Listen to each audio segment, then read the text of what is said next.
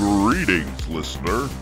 You are currently listening to Cult Cinema Catacombs. These films exist. And now, here are your hosts, Roy and Andrew. All right. Are we finally all together? Amazingly so. Yeah. Well, 1 month later, we're finally doing our September episode of this show. The only one I can remember is Constructicons. We're like the Constructicons. Am I right, Jason? In my defense, I have always been here. So, Here. It's not you, Jason. It's us. It's us. Jason. Hello, everyone. Welcome to Cult Cinema Catacombs. We're finally doing what we were supposed to do in September, which was Transformers, the animated movie from 1986, celebrating its anniversary this year. Shout Factory has released an incredible 4K restoration of the film, and that's what we're here to talk about. And we felt that we needed some little bit of expertise in the realm of Transformers. So we have none other than creator, host of the Super Cruel Nerd Show, Jason Dilworth with us here. You almost got that name right. I kind of like Super Cruel Nerd Show. Super Cruel Nerd Show. The Super Cool Nerd Show. No, from now on it's Super Cruel Nerd Show. And I That's what it is. Just like the Schneider cut. Thank you for coming, Jason, and being patient with us while we had all kinds of surgeries and weird things happen. I think life is a wreck right now as far as the world, so I'm flexible. Speaking of, why didn't they use, I guess in the new Transformers movie, why didn't they use Life is a Highway, the song? I don't know. I mean, that's is it? On the nose, man. Like in the Bumblebee, in the Bumblebee movie. Mm-hmm. I think it was Mark Wahlberg.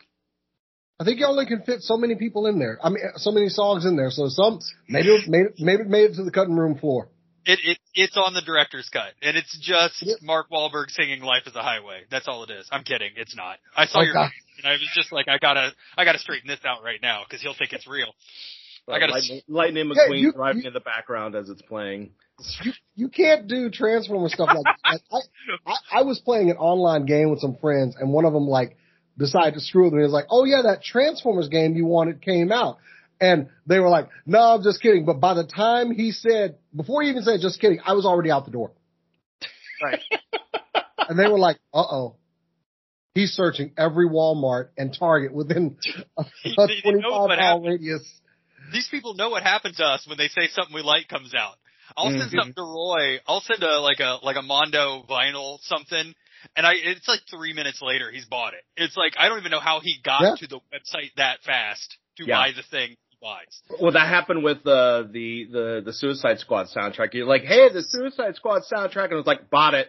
It's on vinyl, and okay, he's got it now. All right, cool. I'm checking out as we speak. Yeah, that's right. That's right.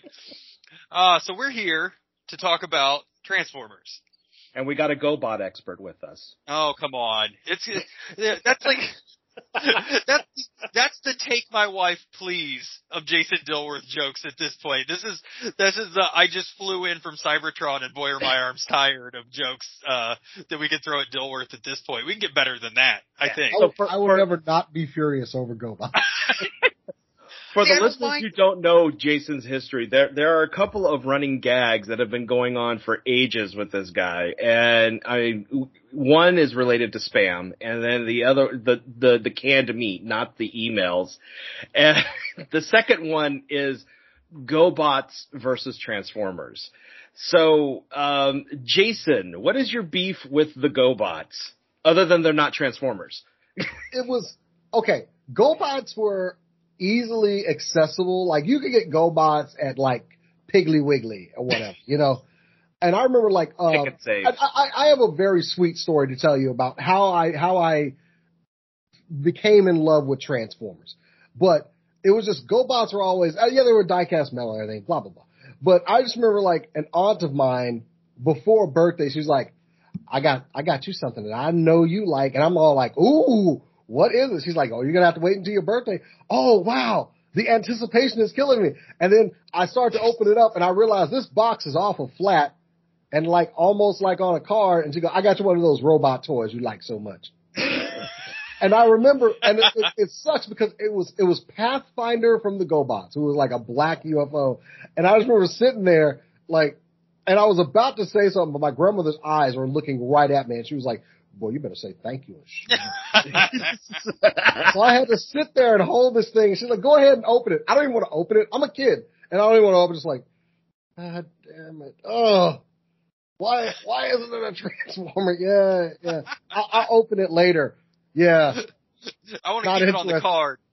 This is like basically saying you want to get a cheeseburger from McDonald's. Your mom goes into the kitchen and throws some burger meat into a pan and puts it on 2 slices of Wonder Bread and hands it to you. So I just wasn't a fan of them. I wanted to get as many Transformers as I could, and this was just like a wasted opportunity. Yes, I was a spoiled, ungrateful child. I don't care. I'm still bitter. We need to have a group at some point. We need to get all of our podcast friends together and have a conversation about how we were all spoiled, ungrateful children.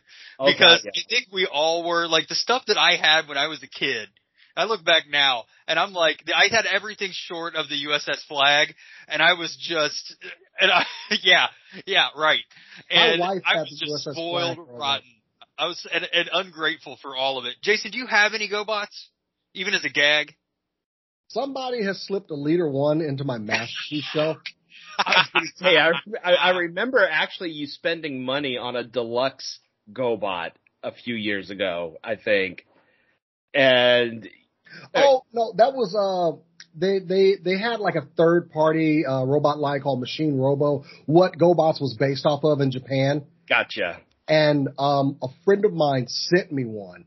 Nice. And was like, and honestly, it was a really quality robot. Right. But I was like, no, it's not GoBots. It's Machine Robo. I'm still pure. Question number 2. Was there a GoBot movie? Yes. Challenge of the GoBots. Was it in the likeness? I mean, was it at the same level? Not at the, I don't want to say at the same level because I know it's Hanna-Barbera. What do you think? But like, was it a theatrical release? Was it? I don't remember. I remember watching Challenge of the GoBots like on TV or something one day. I was gonna say, I don't think it got released in the theaters like we've just put Jason through 15 minutes of talking about GoBots. I'm gonna throw this gauntlet down to Roy and I. Jason, you do not have to engage in this unless you choose to. Roy, we will watch Challenge of the GoBots for this.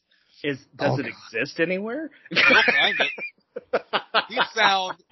You made me watch a Wizard of Oz thing that shouldn't exist anywhere. We'll find this one. It's on YouTube. It's on something. I believe it's on YouTube. I would be willing to go through the pain of that, should you ever do it. Oh, Jason.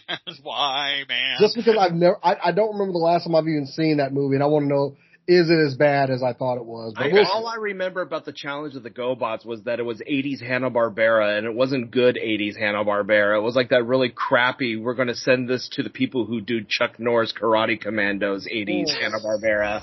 Yes, and we will watch it. All right, we're here to talk about the Transformers movie. Here's what I know. I loved Transformers when I was a kid, not like Jason. I was a G.I. Joe kid, but I loved Transformers when I was a kid. And I had an unhealthy obsession with the Micro Machines guy. I don't remember what his name was in the movie. Jason, what was his name? He's going to pull him down. Oh, he's pulling down. For those who can't see the video, he's pulling down action figure. It's Blur. Okay. So this movie. John Machida. John Machida was the Blur. Okay. That's his name, yeah. I came into this movie excited.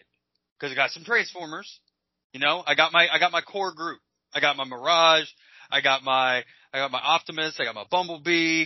I was ready. Cliff Jumper might have been in there. I was ready to go.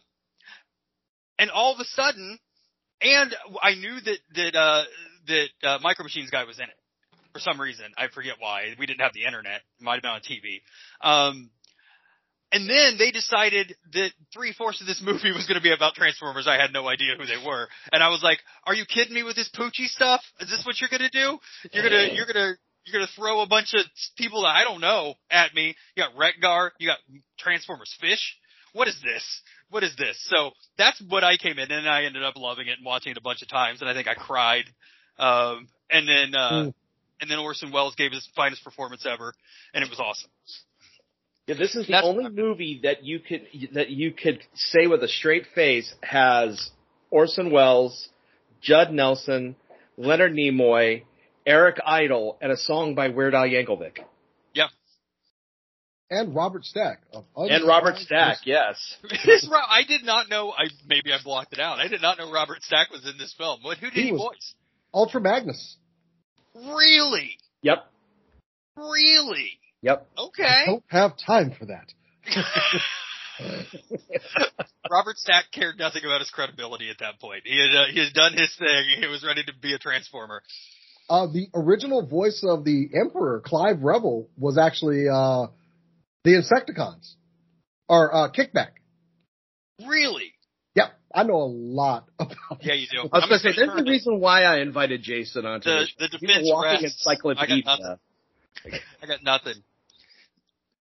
So, Jason, where did you, in your timeline of Transformers, right? From GoBots on cards at birthday parties to what I'm seeing behind you now. At what point did Transformers hit, and what did that mean for you as a fan? For me, Transformers was, I'd seen the cartoon a couple, like when it first came out and everything. But it's a fond memory for me because I had a godmother who, on Saturday, we would go to downtown Dallas, and she would take care of bills, do her shopping, and if I was good, and we would get a slice of pizza, we'd go back home. I got straight A's on a report card, which meant toy, baby. We go to E.L. Green's, which used to be in downtown. It's no longer there. And we're going to the basement where the toys were, and I remember picking up a Soundwave. And I was like, that was one of my favorites. And, I was like, this is what I want for my straight A's. She thought it was really cool. And I remember explaining to her about Transformers and just that she listened to every word I said about them. And because it was straight A's like twice in a row, she got me Bumblebee as well, which is this Bumblebee that I hold in my hand right now. Wow. This is the original Bumblebee. I've actually re-stickered it, cleaned it up. I've changed the rubber wheels. I've repainted the bottom of it. I have preserved this guy. But we rode the bus back home, and I remember it just being such a happy day. I finally had a Transformer, and I had one that everybody in my neighborhood didn't have. Nice. So, and it was your Soundwave. You got your tapes in there and everything. It was cool, and that was just. I think it was more of that introduction that made me love Transformers because I had this great time with my godmother that I love and I miss. So that's mainly why just it always has that place. But as far as the movie, I had to beg my grandfather over and over again to take me to this movie because he didn't want to go and watch a cartoon at the movie theater. And it was the summer. And it was in October when it came out. And it's like, my time is running short because school is going to be starting soon. And I don't want to be that kid that has not seen the movie. And then finally, like that weekend, the movie came out. He finally relented. I did all kinds of chores. Everything was like, there's nothing else to do on this Saturday. Take me to this movie.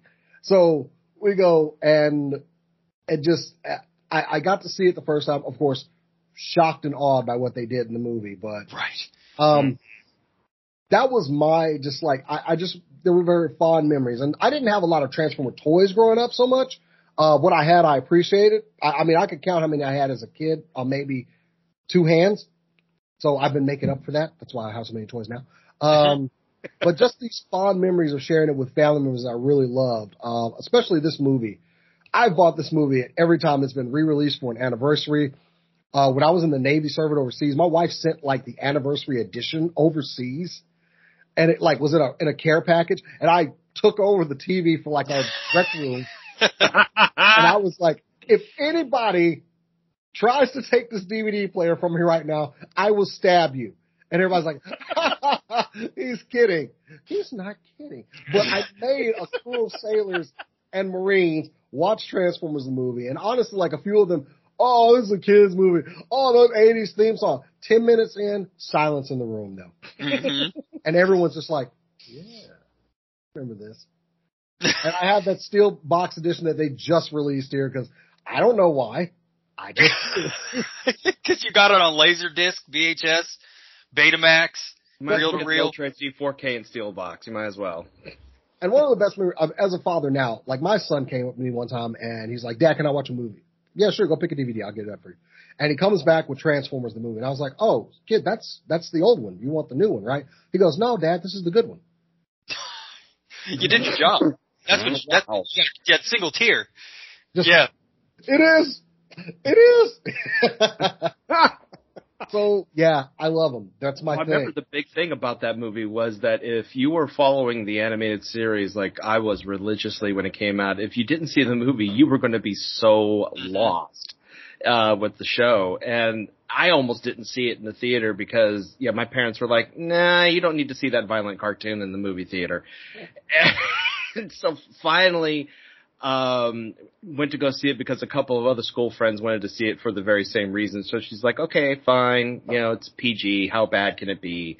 And, you know, one shit bomb later and she, I think, regretted going to the theater because like so many other parents. But yeah, I'm glad I did because I would have been totally lost when the series picked back up. You got to admit, they kind of threw us for a loop. As soon as I heard Spike say, oh, shit, I was like, wait a minute. Did you just... Spike didn't do that on the cartoon. And what I loved is when the movie first came out on DVD for the first time and you see the track listing on the DVD for Transformers the movie, that scene, that chapter is called It Hits the Fan. That's good.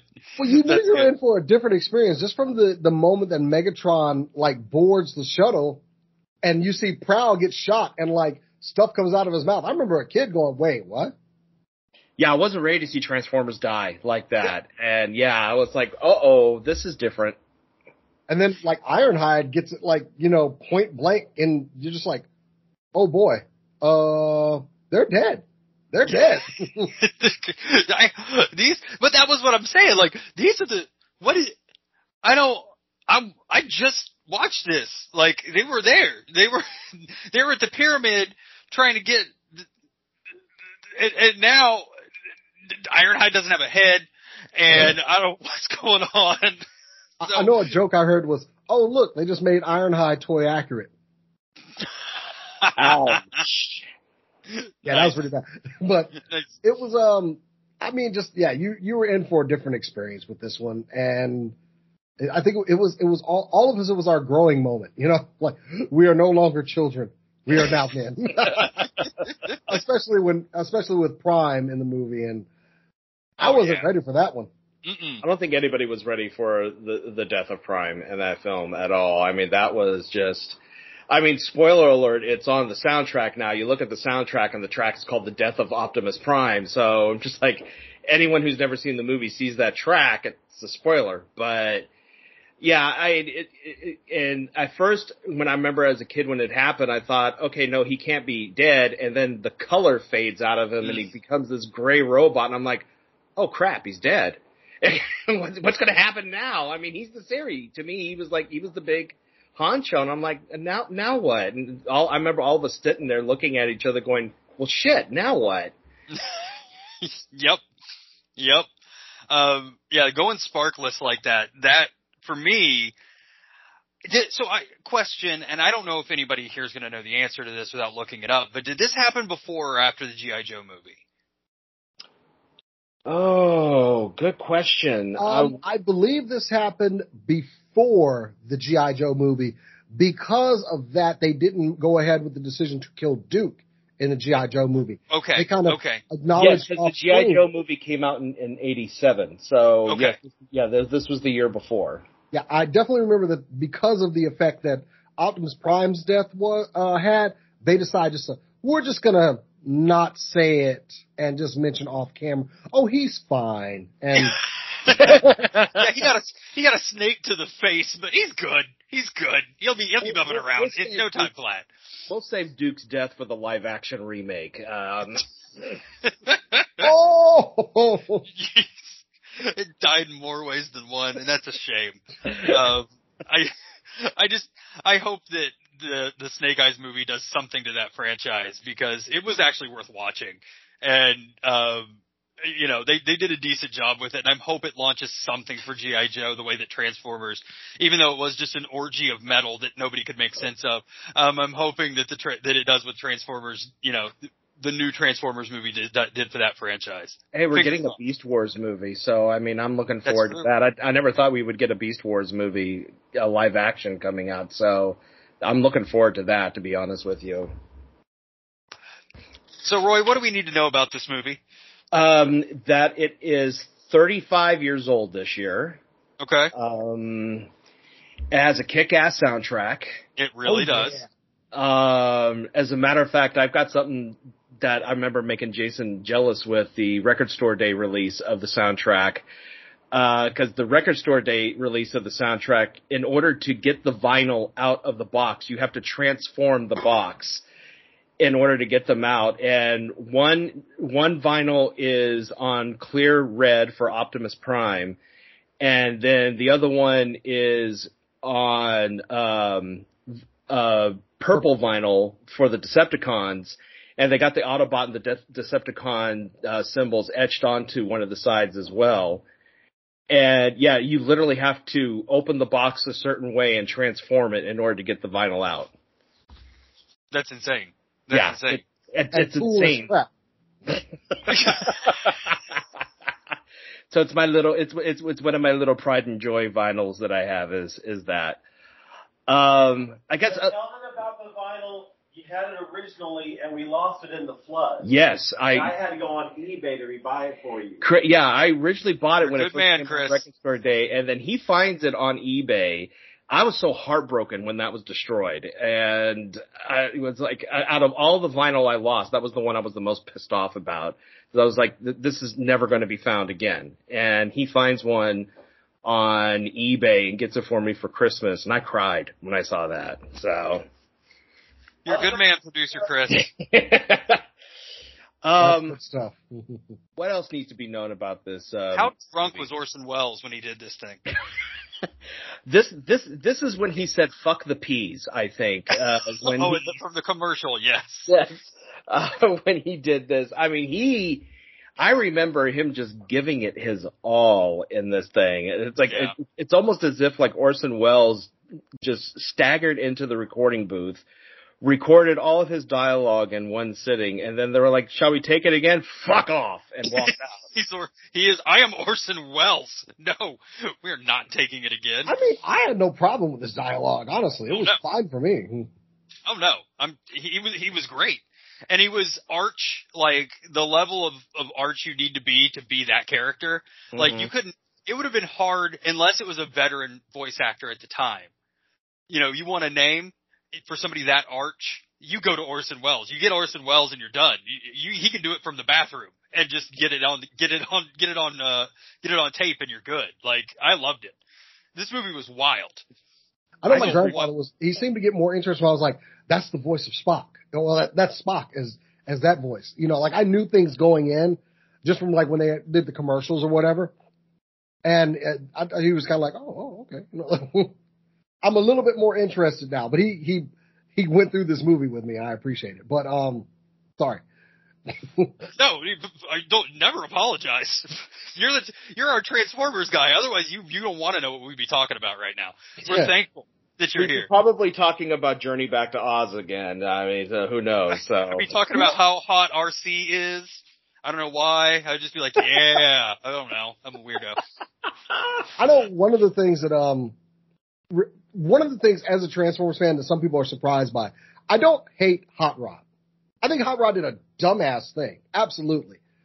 But honestly, Hot Rod was one of my, when they first introduced the toy, like it was one of my favorite toys just because I liked how it looked and it was a space car and everything. Yeah, he did a dumb thing, that cost Optimus Prime his life, but I never hated Hot Rod. Like other purists, they're like, "Oh, you like Hot Rod? Yeah, I like Hot Rod." They're just like, "What's wrong with you?" Like, first of all, I'm a grown man, so. But even as a kid, Hot Rod was like the younger guy on the team, and somehow became overnight, Rodimus. I didn't like Rodimus as much as I liked Hot Rod, just because the space Winnebago that he transformed into all of 5 seconds in the movie, where they just I'm raising my hand. I know you can't see it. What? I do have a technical Transformers question for you, Jason, if you can answer it for me. I've wondered for 36 years of my life that I've not got an answer to. I also haven't looked it up, so I'm at fault for that. Where do the trailers go? They go off slightly off screen. That's it. Slightly off screen. That's it. They're still there. I don't know why. I don't know why people wonder this. Like, it doesn't disappear. It just goes back. It goes over there. It's like that Sentinel. It's right over there. It's slightly off camera. You gotta keep just the thumb. You just gotta keep putting that in the wound, don't you? Just saying. And when it's time to transform, come on back in. There you go. and what's sad, they only addressed it like once or twice on the cartoon. That like his trailer that they actually showed it became a mobile battle platform. I don't ever think in the cartoon though. I don't think Rodimus has ever came into play. No, it just goes. It's just gone. And the few times that Optimus's trailer showed up in the cartoon, Rodimus is just like, I'm going over here. And granted, inside there were only like there was the two big cannons that he could like shoot stuff with, which, you know, that would have come in handy a couple times, you know. You got cannons, dude. Like, oh wait, hold on a second. Hold on. Let me go right off camera. All right. Like, you know, like Ultra Magnus, he just like everything just slapped onto him, and he's got armor all of a sudden. Right. I mean, Ultra Magnus, when I was a kid, was one of my favorite Transformers because it just had he had those like weird pylons like on his shoulders that would come up. Like, I was just like, yeah, this is the one. Roy, who's your favorite Transformer? Mine is Grimlock, actually. I've got a soft spot for Grimlock. I really do. I think it's because not only did he look cool and everything, but I got a kick out of him on the animated show also. Respectable. Nice. Yeah. I think one of the best characters off of that movie though was Wreck-Gar, because I like regularly quote Wreck-Gar. Like, stop, thief. No, welcome, wagon. Hello, stranger, with that new coffee flavor for you. Offer expires while you wait. Operators are standing by. Those are great. Let's get a bunch of robots that talk in television commercial jargon of the day. I mean, that was just brilliant. I love that a couple years later, like Transformers Animated, Weird Al voiced Wreck-Gar, which I was like, that's perfect. Thank you very much for this. And just... The movie was very just. I hated the humans. Still hated the humans. And there's a lot of misconceptions, like who dies in the movie. Like Bumblebee, Cliffjumper, and Jazz, they lived. Right. They were all getting smelted down, but people were like like Bumblebee. No, he didn't. They just never really revisited that character for a while. Well, they eventually did. He became like Goldbug, but. That whole thing was like when they were melting down the bodies, I was like, this movie just does not stop with the it's relentless. The scarring of my young mind. Like when Ultra Magnus blows up. Speaking of, like he literally exploded and the Junkions just kind of put him back together and even buffed him. Mm-hmm. Like they literally put like wax on, like let's get those scratches out. There we go. And it's like, where were these guys when all the other Autobots were getting like murdered on the shuttle? They just put a guy back together. And in no time flat. Cup got his arms and legs ripped off, which I found it amazing. Like the new Studio Series version toy, they actually included that as a feature on these things. Oh, that's awesome. His legs and arms will pop off. That's great. Nice. He's like dismembered below the water and almost near death. Fix me. Just like this movie. I was 8. Yeah, 35 years ago. Yeah, I was 8 years old watching this movie, and I was remember going, this is just not the cartoon. No. But I'm okay with this. Who was Cup? This was the Full Metal Jacket for kids. I was going to say, this is like the Raid, but a cartoon about robots. It was just not. It literally. I remember it starting, and I'm like, "Where are we? Oh, we're on Cybertron." And then it was just like, "Goosh!" And then and then all of a sudden, Optimus Prime was dead. And I'm like, "What happened?" Then in comes Leonard Nimoy as Galvatron out of nowhere, which I remember blew me away because I'm like, "Wait, Spock's a bad guy? What's going on here?" I did like, they got to explore some things that they didn't get to explore in the cartoon, which is really cool. But I did like a lot of the kind of what I would consider for the time period out there character designs that they got to jump into. Oh, wow. That maybe got vetoed in a boardroom somewhere, because they didn't think that the kids would like them as much or sell as many toys, like Retgar, right? Like those weird fish with like those things. You got one of those laying around? Yeah. Sharkticons, yeah. Sharkticons. I know they just released some Sharkticon toys, or they haven't been released yet, but they were they're out. I've got one. Of course you've got them. I have to get like 5 more though. Are they on pre-order? Or does Jason have them yet? That's the question. I got one. I found one in Target or whatever, so they're out. There are lots of pre-orders floating around. As like I got to remember, like those pre-orders exist when I find things on the shelf. But you're right. They did a lot of new designs because most of the designs from Transformers were taking from Takara and that line they had in Japan, which I can't think of right now. I can't either.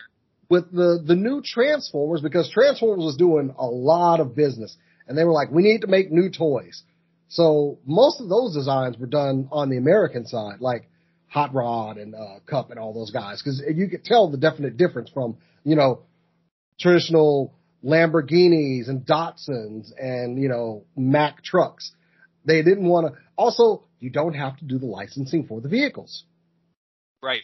Mm-hmm. Right. I created a whole new thing. So they were like, we're about to make a whole lot more money on Transformers. And they did for a while, but, then you gotta start bringing back in those Generation 2 designs because, the new stuff from the movie arguably wasn't as popular as everything that we got with the G1 series.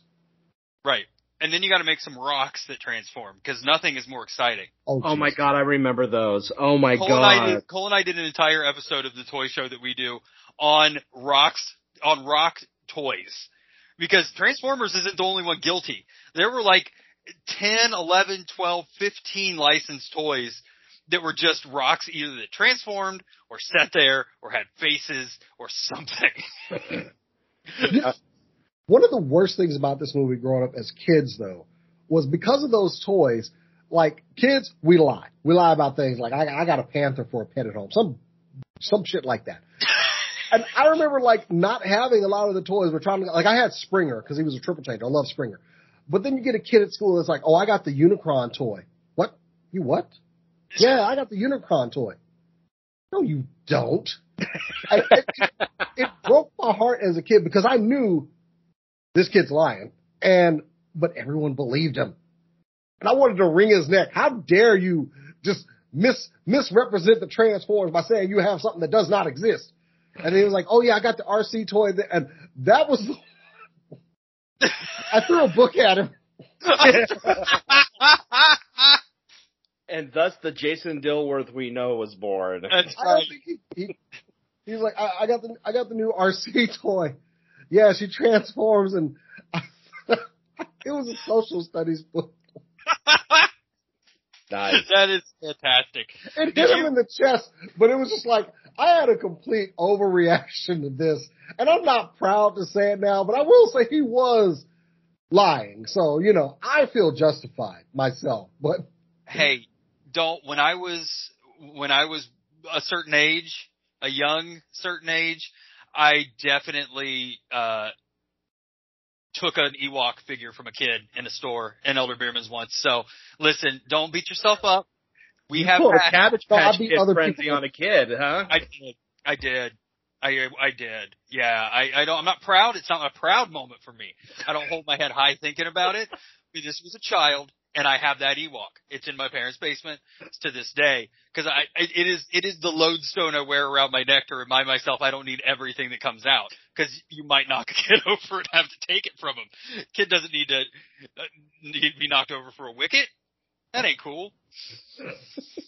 I did feel a little bad years later when I saw they did have protos of those two characters, but they never did, and I was like, oh yeah, I threw a book at a kid. Oh, RC actually had a prototype. Huh. Oh. All right. It's like you start to wonder, wait a minute, did his dad like work for Hasbro or something? And maybe I'm wrong. There's that 1% chance that keeps you honest. You're just like, did he have the prototype? Well, Roy, are you ready to watch a movie? I'm ready to get down with my young self. I'm ready to watch this one too. So, Jason, what we do is this is the part where we break and then we like reconvene a week later or so. Or in this case, 2 months later. Right. And we discuss. Chris keeps us honest. I'll tell you that. Yeah, he keeps the blunt honesty going there. But yeah, we watch it and then we give our thoughts on, especially since it's been. Well, I'll be honest with you, it's been a month since I've seen it, but still, because when I got the copy on Ultra HD Blu-ray, I was just like, nah, I can't wait. I gotta see this now. And I was like, ooh, pretty. And yeah, just got sucked right into the movie. So yeah. I bought like a brand new TV for my living room that's like all the bells and whistles and like high definition. And that's the first movie I watched. Nice. I got a story to share real quick. It's not about Transformers, but it's about Star Wars. But it ties into, here's the reason why. It ties into you, Jason, having that friend who had this action figure you swear it didn't exist.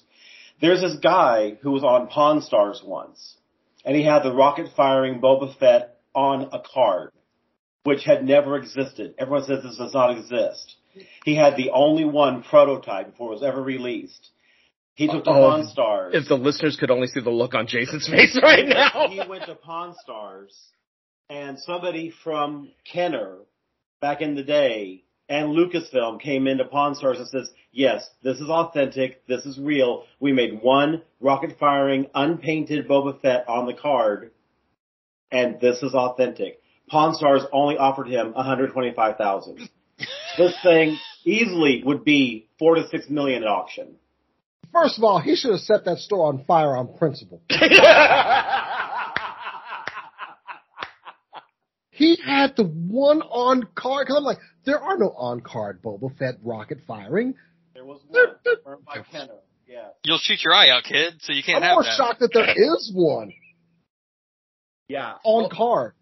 Yeah. I would have just, like, gone off half-baked style on everybody in the store if that's all that I was offered. I'd be like, fuck you, fuck you, fuck you. Well, this just proves that Pawn Stars is full of shit. But, you know. I'd be in there with kerosene like, y'all got 10 seconds to get out of here, okay? And I'm being generous, all right? I must erase every existence of this place. See, I'm curious to go back and watch this movie because it's been a long time since I've watched it. I think, does anybody remember? I think my vague recollection is it was released on Netflix a while ago, like for streaming. Or I remember it was, I think it was like during the early days of Netflix streaming. I remember it was on there. Yeah. Then Shout Factory bought the rights to it. Big deal. And I watched it then when it showed up, but I haven't seriously watched it probably in 25 years. Oh, wow. Maybe 20 years. So I don't even remember there being humans in it. I don't remember. Oh, Daniel. I don't remember anybody being in it, so I'm real curious to go back and watch this thing and refresh my memory. Cool. I don't mind watching Transformers the movie again. Oh, twist your arm. I was gonna say twist his goddamn arm here. I mean, yeah. One last question before we break. Did you back that Unicron that was HasLab? No, I honestly did not like that Unicron. Really? You didn't have 4 days to transform it or something? It's not even that. It was, I wasn't on board with HasLab, especially for something that had a lot of kibble on it. Like basically the shell of the robot sits on its back and the back of its legs. There's actually a third party Unicron, which very trifling. This third-party company, while Hasbro was running their HasLab, says like, yeah, we had one in development as well, and it looks exactly like what's depicted on the screen in planet and robot mode. And it got so bad, like Hasbro, they literally made a shell company to release this figure because Hasbro was mad as hell. That's why that Unicron, it took so long to back it, because other people were like, look at this and look at this. I'm going with this one. And I do have the Studio Cell Unicron. I love you, Hasbro, but that don't look right. And I even had like some purists like, come on, man, you didn't get the Unicron. Like, no, I didn't. I didn't like it. It didn't look screen accurate. And that's a big thing with me. I kind of like them to look for like what I saw on screen, which if you had a lot of G1 Transformers, that ain't always the case. So. Like getting a Captain America figurine and it looks like Barney Fife. Exactly. So no, I didn't back the Unicron, but I do have a Unicron in my collection that looks like the one from the screen. All right. So are you ready for this one, Andy? Yeah, let's do it, man. All righty. Let's do it. So when we come back, we will regale and release our thoughts on viewing Transformers, the animated movie, now as adults. For Jason and I, it'll be like I said, since a month since we've watched it, but it'll be more interesting to hear Andy's response since it's been ages since he's seen it there. So we'll be right back, folks. A new motion picture will transform the summer of 1986 into an incredible adventure. Transformers, the movie.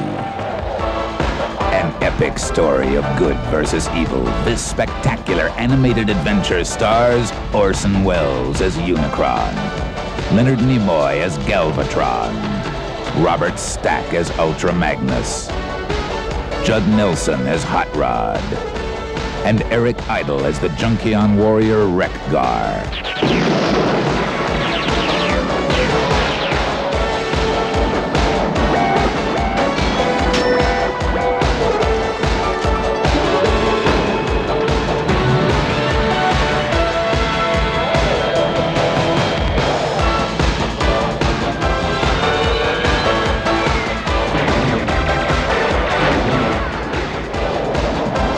Summer of 1986, the most exciting adventure in the universe is on planet Earth. Transformers, the movie. Coming this summer to a theater near you. This movie gets a pass. I don't give a shit. It's one of those movies where you're just like, whatever, I don't care. There are a lot of animation errors in this movie, and I just don't care. And if anybody else pointed out, I'd fight them. Just You're like, you know what you're talking about right now. Mind your business. That's right. Did anybody happen to watch the documentary also on the Blu-ray set about the making of? Not yet. No, I didn't. No.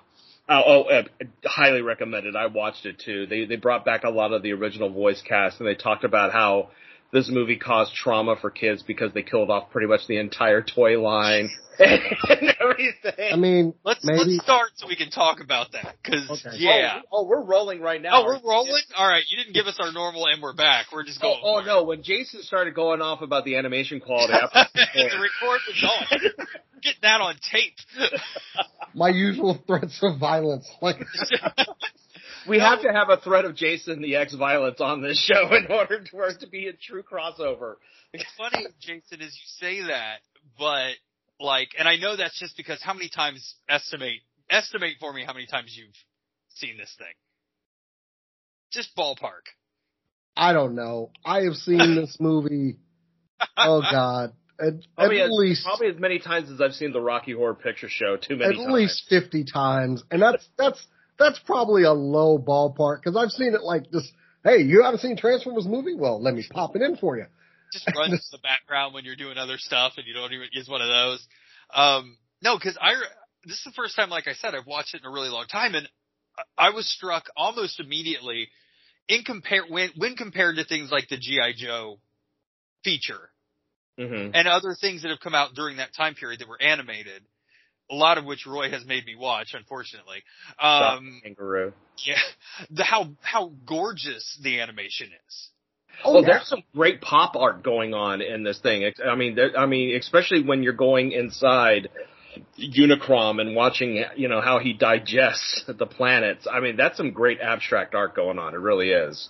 I mean, you notice right off the bat with Unicron being introduced when he starts eating the first planet, the animation is going to be a bit more top tier than what we were used to on the cartoon. Mm-hmm. Like even when the iconic Megatron versus Prime battle, there's all kinds of shadowing in there and just and things like, this movie set up a lot of iconic scenes. Like let's take for instance my favorite part: Megatron must be stopped, no matter the cost, and Prime starts committing vehicular homicide. Well, I mean, with all due deference to Prime, we are greeted almost immediately with a false flag operation by Megatron, and when we talked about how dark and how they off most of the Autobots that almost immediately into the film, I didn't remember it being that, and I'm like, oh, okay, yeah, that's right. You know what I did notice this time? Because one thing I love about this movie is the soundtrack, but that scene has one of the best songs from the soundtrack, Instruments of Destruction. This is like 80s hair metal band. And I was like, that's a kick, that song is awesome. But, the Autobots. Dare. Dying here. It is, the soundtrack is amazing. And if you are of a certain age and you hear the first 3 notes of You've Got the Touch, oh yeah, that Bob, that triad, like you immediately know, and you're just transported somewhere else. I really hope that Stan Bush has made so much money off of that song. Why didn't Stan Bush become, and this is a serious question, this isn't a jokey Andy question, but why didn't Stan Bush become like the #1 selling music artist of the 80s? Because if you can produce that even once, the stuff 1 tier down from that had to be amazing, I remember there was a video for the song too, which was like the best because he's like shooting lasers with his guitar. Yeah. And they would play it when they broke the movie up in like 5 parts to play on TV. And it was like Optimus Prime talking to this kid, telling him about the movie. It was so weird. But, he would Optimus, he's like, and I leave you with the touch. And then he it's like, this was MTV before MTV was MTV. Roy, I challenge you to find that and put that at the end of this, if you can. I can find it. I know I've seen it. I've watched it just for shiggles. But, if you can rip that, put that at the end of this, I would love it. But yes, the soundtrack to this movie is just butt-kickingly awesome. And yes, the touch as Decepticon Thrust sees his reflection in Prime's grill right before he gets just demolished. That is my favorite part of that whole thing. Because Prime just starts just bam, bam, bam. You get a bullet. You get a bullet. You get. He's transforming in the air, blasting. Just John Woo, just straight up hard-boiled style, just running people over, transforming, just blasting people in the chest and the face. Yeah, it's total Grand Theft Auto going on. I'll tell you what, the trailer went on that part. The trailer was like, I don't want to see this. I'm getting out of here. He mad. How many times did they use the touch in this movie? At least twice, right? That scene like that, and Rodimus when he fights Galvatron. Okay. And then, the final defeat of Unicron, pretty much. So I got another question about trailers after watching the movie, Jason.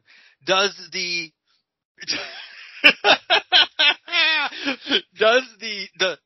Allspark, does the Matrix of Leadership, does it give you a trailer? Is that a consolation prize? Yes. Okay. It gives you a trailer. Okay, because he didn't have a trailer until he got it. That is standard. You get a trailer it just comes if you are the chosen bearer of the Allspark or the Matrix. Yes, you get a trailer. Okay. You get a trailer. You get a trailer. Yes. And it's just slightly off screen, just waiting. Is it in the? I'm not gonna try to figure it out. It was great. I love the movie. I'm not gonna try to figure out the trailer situation. Yeah, we don't need to talk about how Rodimus, because it's just like it's inside Unicron. I guess it's there, and it's on his ass, and he's just driving around. I told Roy when I was watching it, the only thing I really wrote up is we really need to talk about the humans in this movie.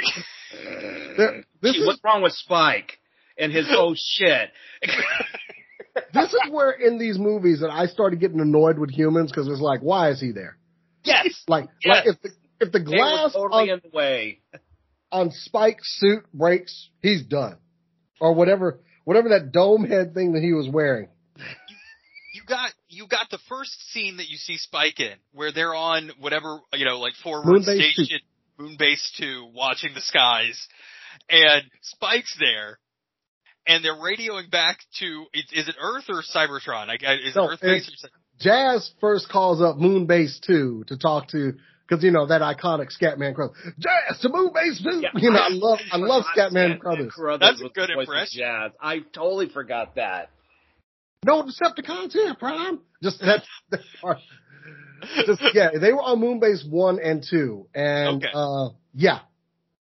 Well, and then Spike's like, tell Dan, son. He gets a cool name like Spike, but his son's name is just like John. That's dumb. So was Daniel. Daniel was his real name, I know, but was Spike his real name? Why would you? No, Spike absolutely was not his nickname. He was Samuel Witwicky. Yeah, right, Sam. So why you call him Spike, but your son's Daniel, and he's got a super rad skill, like he hasn't earned his nickname yet. Although after this movie, his nickname should be the Crying Boy. He did in this movie. Daniel does have some history after this movie, and I don't really want to bring it up. It's pretty stupid. So anyway, But anyway, tell Dan that I'll be back after I'm done. Stuff. You're not doing anything, Spike. Shut up. Get off comms. You're doing nothing. Bumblebee is scooping you up and getting you out of the situation whenever anything like this happens. Tell my son when I'm done kicking some Decepticon butt. You're not doing jack. All right, Moonbase, Spike. Shut up. Made me so mad. That was the only thing that made me mad. No, I've always thought the humans were a liability and kind of boring, especially when they I don't know. They chose to take Daniel with them when, and I'm like, that is the most irresponsible thing you could ever do. Galvatron is back with a gang of more Decepticons, and let's get the Dinobots on board and let's get the human child. Why not? Why not? I would have been like, we need to evac him away from here. It could have been worse. It could have been Shia LaBeouf. I'm not going to touch that one. Anyway, Daniel would have been just filled with, instead of him crying, just a bunch of no. Daniel is always inches away from death in this movie. From the moment he gets introduced, he's on a flying hoverboard, crashes into a rock, about to bash said rock on a freaking bash his head on said rock until Hot Rod kind of scoops him up. And then they get fired upon while they're on the cliff. Hot Rod has to scoop him up again. Like, oh God, probably shouldn't have brought him here. They're about to get blasted by Blitzwing, who's a freaking tank. This kid should have died, is my point. So many times he should have died. And they gave him the exosuit that somehow fit. That was his dad's. Apparently, it's the same size as his dad. Like a glove so perfectly, and he was able to transform so perfectly into whatever the fuck it was he transformed into. His head was at the front of it, which just seems once again inches from death. This kid. In outer space, so one little crack and that kid is dead. Also, he doesn't have a spine anymore after that transformation, so. I don't know how the interior of that suit works, but, he could barely walk in it. I'm just saying, somebody should have said, let's get this kid to his mom, who was Carly. Does he have a mom? Carly. Her and Where Spike got together. You don't remember Carly and the Jew? Oh God, this is where it's just going to be me, Yep, go for it. Stupid facts. There was Here's a why we have him on the show, Spike was in love with during the show, and canon Carly is supposed to be Daniel's mom. So there. Okay. I know. Where was she? Where was she the whole time? That her husband is on Moonbase 2 and her son's on a hoverboard. You know, because that's traditionally what you take to go fishing with a giant robot. Well, that's a damn good question, actually. Where was Mom? She didn't test well. No, Carly never tested well. That's why we didn't have her all the time. But anyway, yes, Spike, Daniel does have a mom. Spike ended up marrying this girl. Okay. But, I forgot, like, how much I just enjoyed, like, the scenes with Hot Rod as well, with Cup. Cup has, like, some of the best lines of this movie, by the way. Oh, Cup is great. Tell Grimlock about Petra. I love Cup's war stories, and he just looks, you're living one. Tell me more about the rabbit. A joke I didn't get as a kid, but now I got it. Yeah, I got it the first time in this. Now I just cracked up when I heard that. I was like, oh my god, they did a Mice and Men reference. That's awesome. Yeah, just Cup was the old crotchety, just, God, I love his character, especially just you're living one of my war stories. That's awesome. You missed a piece. No, that's just because you're stiff. And then he finally had to come around and be like, oh, but you did a good job because the burr in my rotator was there. I mean, mind you, he's the old crotchety guy, but Cup's very capable throughout this movie. Like, he bashes one of the Sharkticons like right in the mouth, just rips off a tail off one. Like, I'll just use this as a weapon. Bam, bam, bam. With that opening scene where I say Blitzwing is about to kill Hot Rod and Daniel, just the spin up around the barrel and pulling it up. They actually replicated that in the Michael Bay Transformers movie with Jazz. Really? Which I thought was a cool little throwback. Yeah. And prior to Hot Rod coming in and saving his life, he was doing pretty well up against the I guess you could call it Cthulhu-Cron or whatever the hell that squid. Oh no, he was getting ripped apart. So,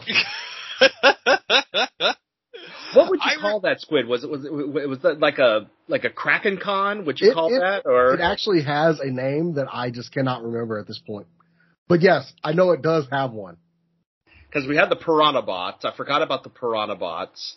Mm-hmm. And then of course the Sharkticons. And I totally forgot about the squid also, and I love the fact that when the squid got its eye shattered, it squirted ink on the way, as it's going away, and I'm thinking to myself, okay, is that ink or is that, crude oil? And it's shooting out. Oil. I think that's the point where you're asking too many questions. You don't want to know. I remember the weird, what did they call the thing that, I know you have one in your office. The thing with all the heads that spins. Oh, the quintessons.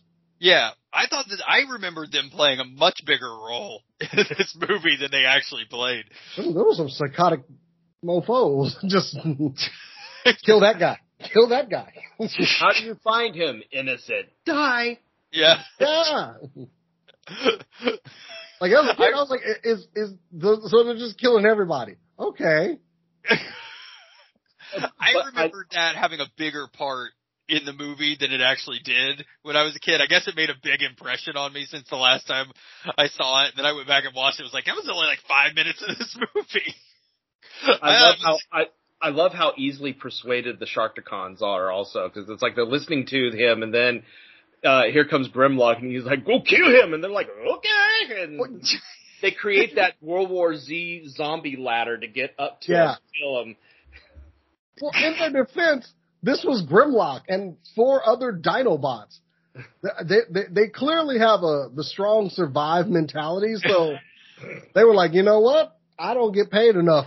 Yeah, there's a hierarchy there that they respect. With Hot Rod and Cup were wrecking them in droves, so now you got those two who just literally ripped off a limb off of one to beat another to death. And then you have the friggin' 4 Dinobots. I mean, Grimlock just growled, and that was it. That's all it takes. That's all it takes. And as long as we're on Quintesson and everything, can we talk about the one of the things I hate about this movie? I hate Wheelie. Oh, do you? I hate Wheelie. I have several figures of, even though I look over there, like I have Masterpiece and other versions of Wheelie. I hate Wheelie. I hate his rhyming. Grimlock should have eaten him. A little icky elf imp. He really was. It was like, I forgot how much he annoyed me until I watched this again. He's like, was basically what he was through the whole film. And I'm like, oh, just stomp on him. Like, what was the point of that character? Like, sell toys. That's the point. I guess. That's the whole point of this whole movie is to sell toys. Yeah, but there were Hot Rod, obviously. Like, you were going to sell Hot Rod toys. Mm-hmm. Probably going to sell some cup toys. Wreck-Ar, you could sell droves of Wreck-Ar. Sharkicons. You're going to sell the Sharkicons. You know, but Wheelie, like, did Transformers need an Orko? Because they got one. His toy was crap too. Wheelie's toy was absolute crap. You know, every 80s television show does need a Schnarf. Oh God. That's basically what he was. I don't remember Wheelie doing anything else of significance after they went back to doing the show after whatever the next season was. All of this talking in rhyme, just like I hate this whatever this thing is. And did he actually transform in the movie? Because he had an alt. No, he didn't.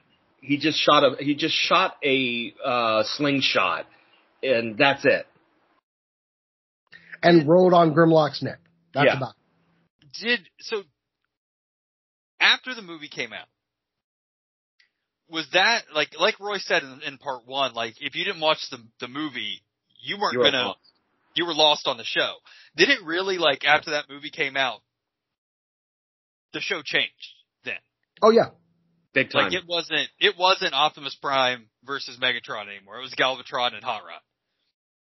Pretty much, and Galvatron was not the calculating person that we saw. Like, they even wrote it where they brought in a different voice actor, because of course you're not going to get Nimoy for a kid's show. You can't pay Nimoy bucks to do the TV show. So they had Galvatron like have a mental break so that he was like crazy.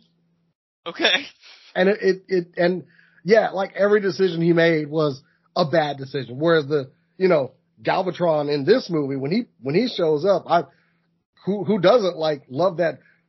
Megatron, is that you? Here's a hint. Bam! Finally kills Starscream. Like, I have had enough of you. Yeah, Starscream had it coming. I forgot about the scene where Starscream was killed, and I was like, oh yeah, that happened. Thank God. Starscream, that's the porn version. No, Starscream. Starscream. Yeah, but yeah, he had it coming. I mean, I love whenever I like get a cold or something or whatever, and I start to get weak, I'm always like, I still function.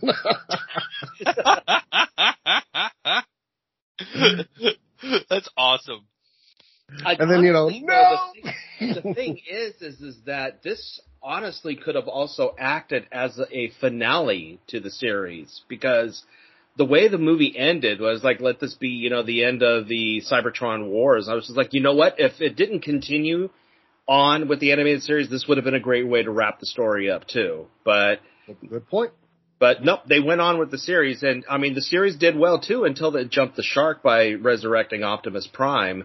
No, they need to sell some more toys. Yeah. So now we're going to sell the old toys that we stopped selling. Yeah. Welcome to Generation 2. Yes, I was a shill for Transformers toys, so. We're going to do some repaints, and we're going to get this out here, and we're going to sell some toys. That Optimus Prime came with a black trailer and a voice box. And firing missile launchers. I'm sold. Well, and then when they ended it, there was only like seven Transformers out there when he comes out and declares victory over the Cyber. There's like 7 people out there. I'm like, really? This is your coronation? It's like 5 guys and a Dinobot. All right, cool. We had some survive. I mean, like we definitely they piled on the dead ones, but some of my favorites, like I never saw.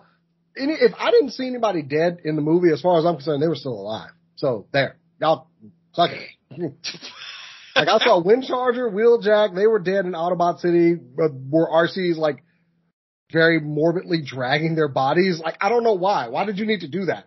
Like Were you going to strip them for parts before you got called away? Why are you pulling bodies?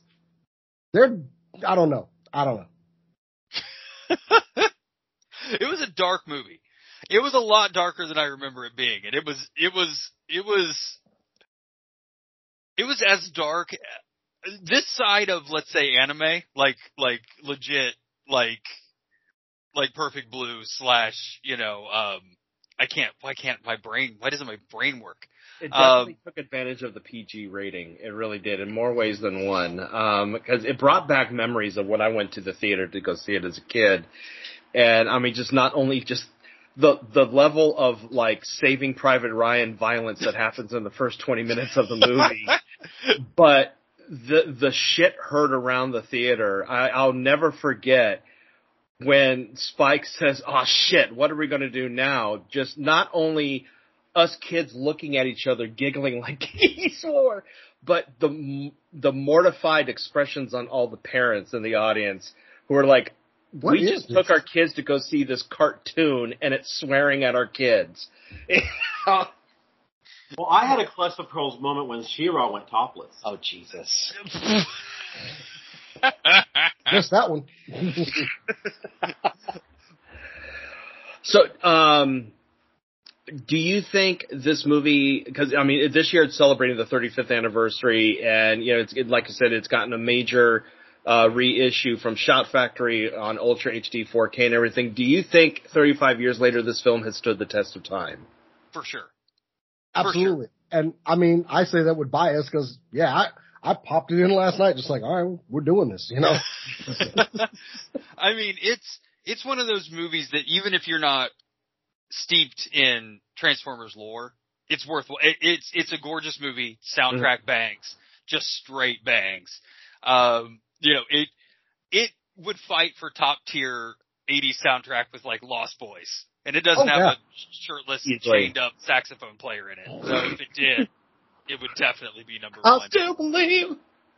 I mean, I remember telling you guys, like when I was in the military and I got sent this movie by my lovely wife, I had a crew of military members that were just like, at first like, man, there's that old Transformers movie. And, oh yeah, I used to like this movie. Yeah. And like people were coming to me like, hey, I heard you got Transformers the movie. Do you mind if I borrowed it or whatever? So, not just my overwhelming bias, and I will go ahead and acknowledge that right now.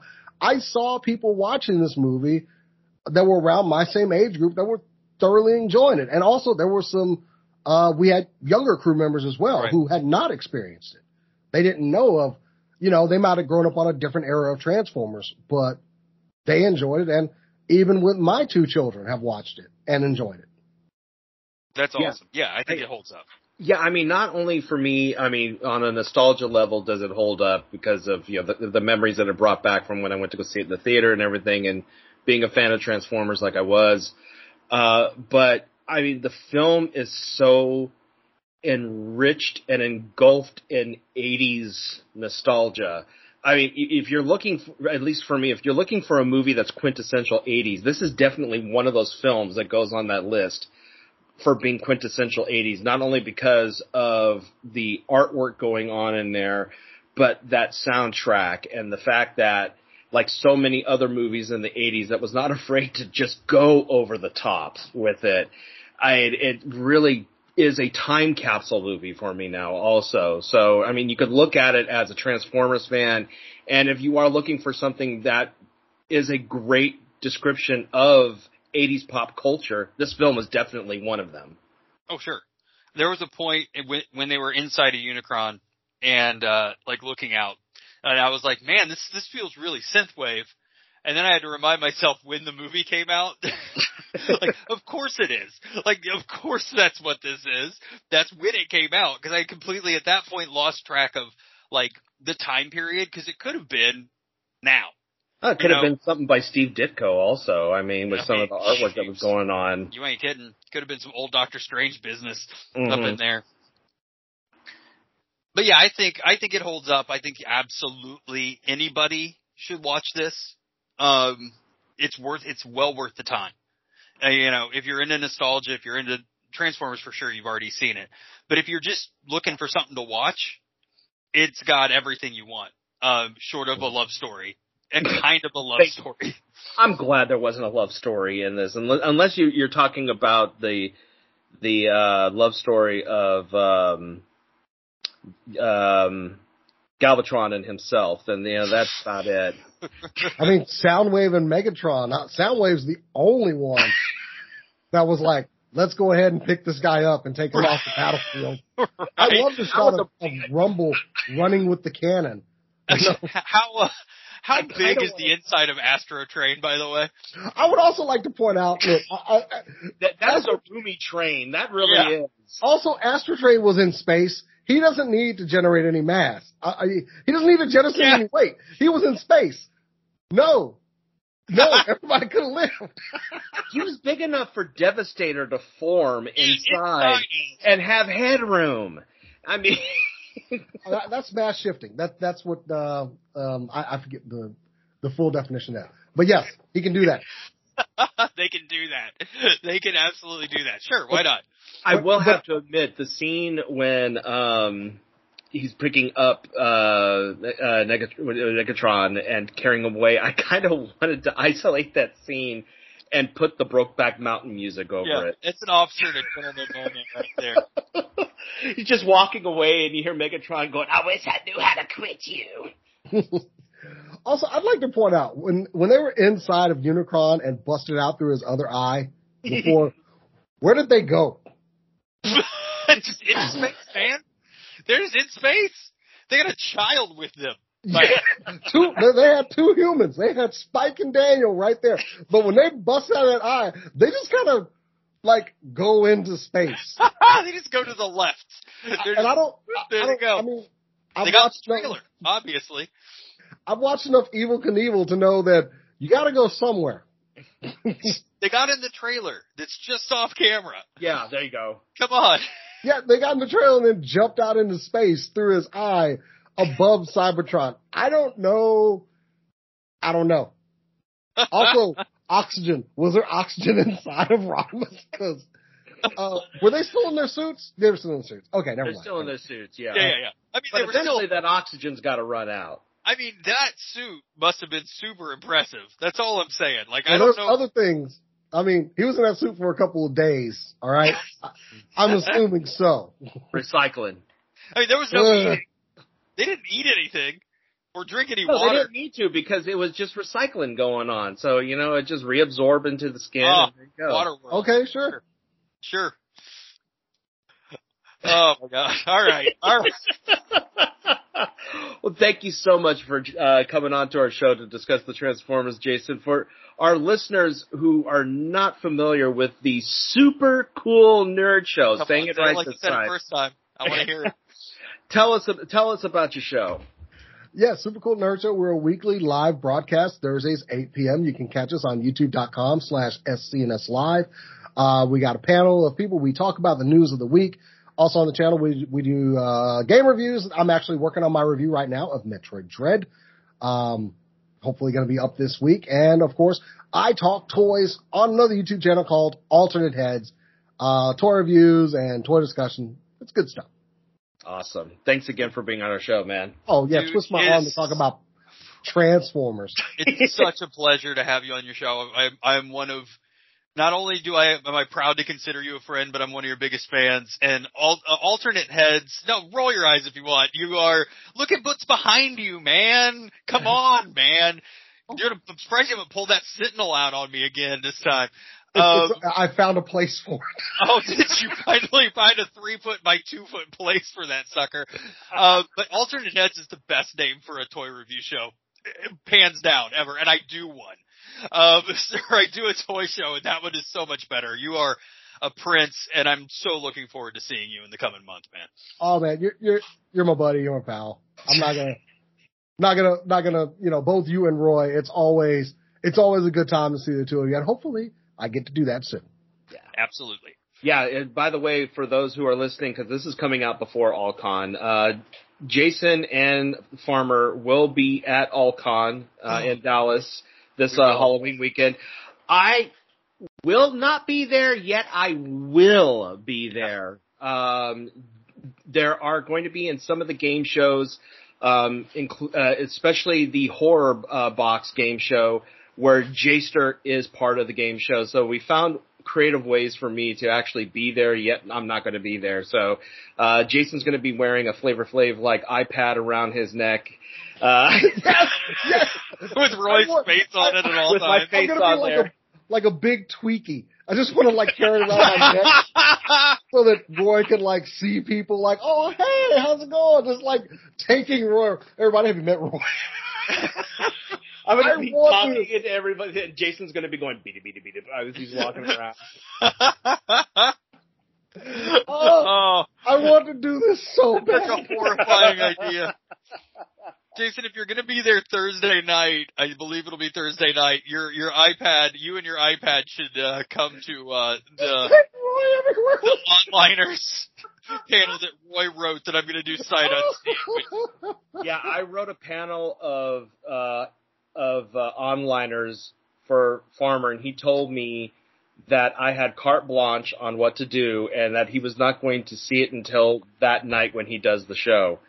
I haven't seen any of the jokes that Roy wrote, and I'm just going to have to read them. Basically, I created a game to make sure that he perpetually has the look on his face the entire time that Elizabeth Olsen has when she has that what the fuck face during WandaVision. So. I'm so scared and alone. Oh, man. We're going to have a good time. It's going to be great. It's going to be great. I should be back at AllCon next year, so I'm hoping I can get the time off for it and be back. Awesome. I'm missing AllCon deeply this year. I really am. It misses you too, man. I know. All right, let's get out of here. Let's let Jason go back to making me jealous with this Sentinel. And every day I kick myself a little more for that not backing that sucker. Wait till that Galactus arrives. See, that's too much. That feels like too much. Galactus feels like too much. The Sentinel felt like it was right on. The Galactus feels like maybe it's too much, but we'll see.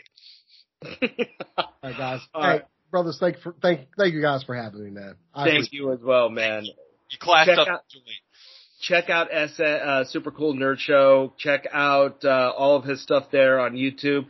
We'll be back in the next coming week to do our Halloween episodes. We're doing again Mystics in Bali, the Indonesian horror film from 1981 about a floating vampire head with the guts hanging underneath her head. And if that wasn't scary enough, we're also doing the Davy and Goliath Halloween special. And Andrew is having me watch a movie called The Reeker, which I'm guessing is about a serial killing sentient fart.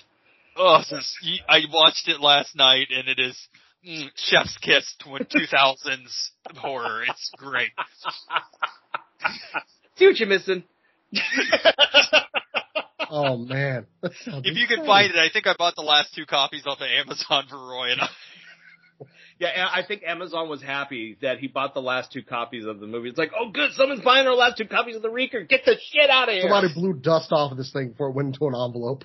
Yes. Michael Ironside won't leave us alone about the 25-cent residuals he's going to get for this movie when we sell it. So. Oh, no. He's done so many bad movies. Oh, yeah. Yeah, he has. And this is one of them. This is one of them. Ironside gotta eat.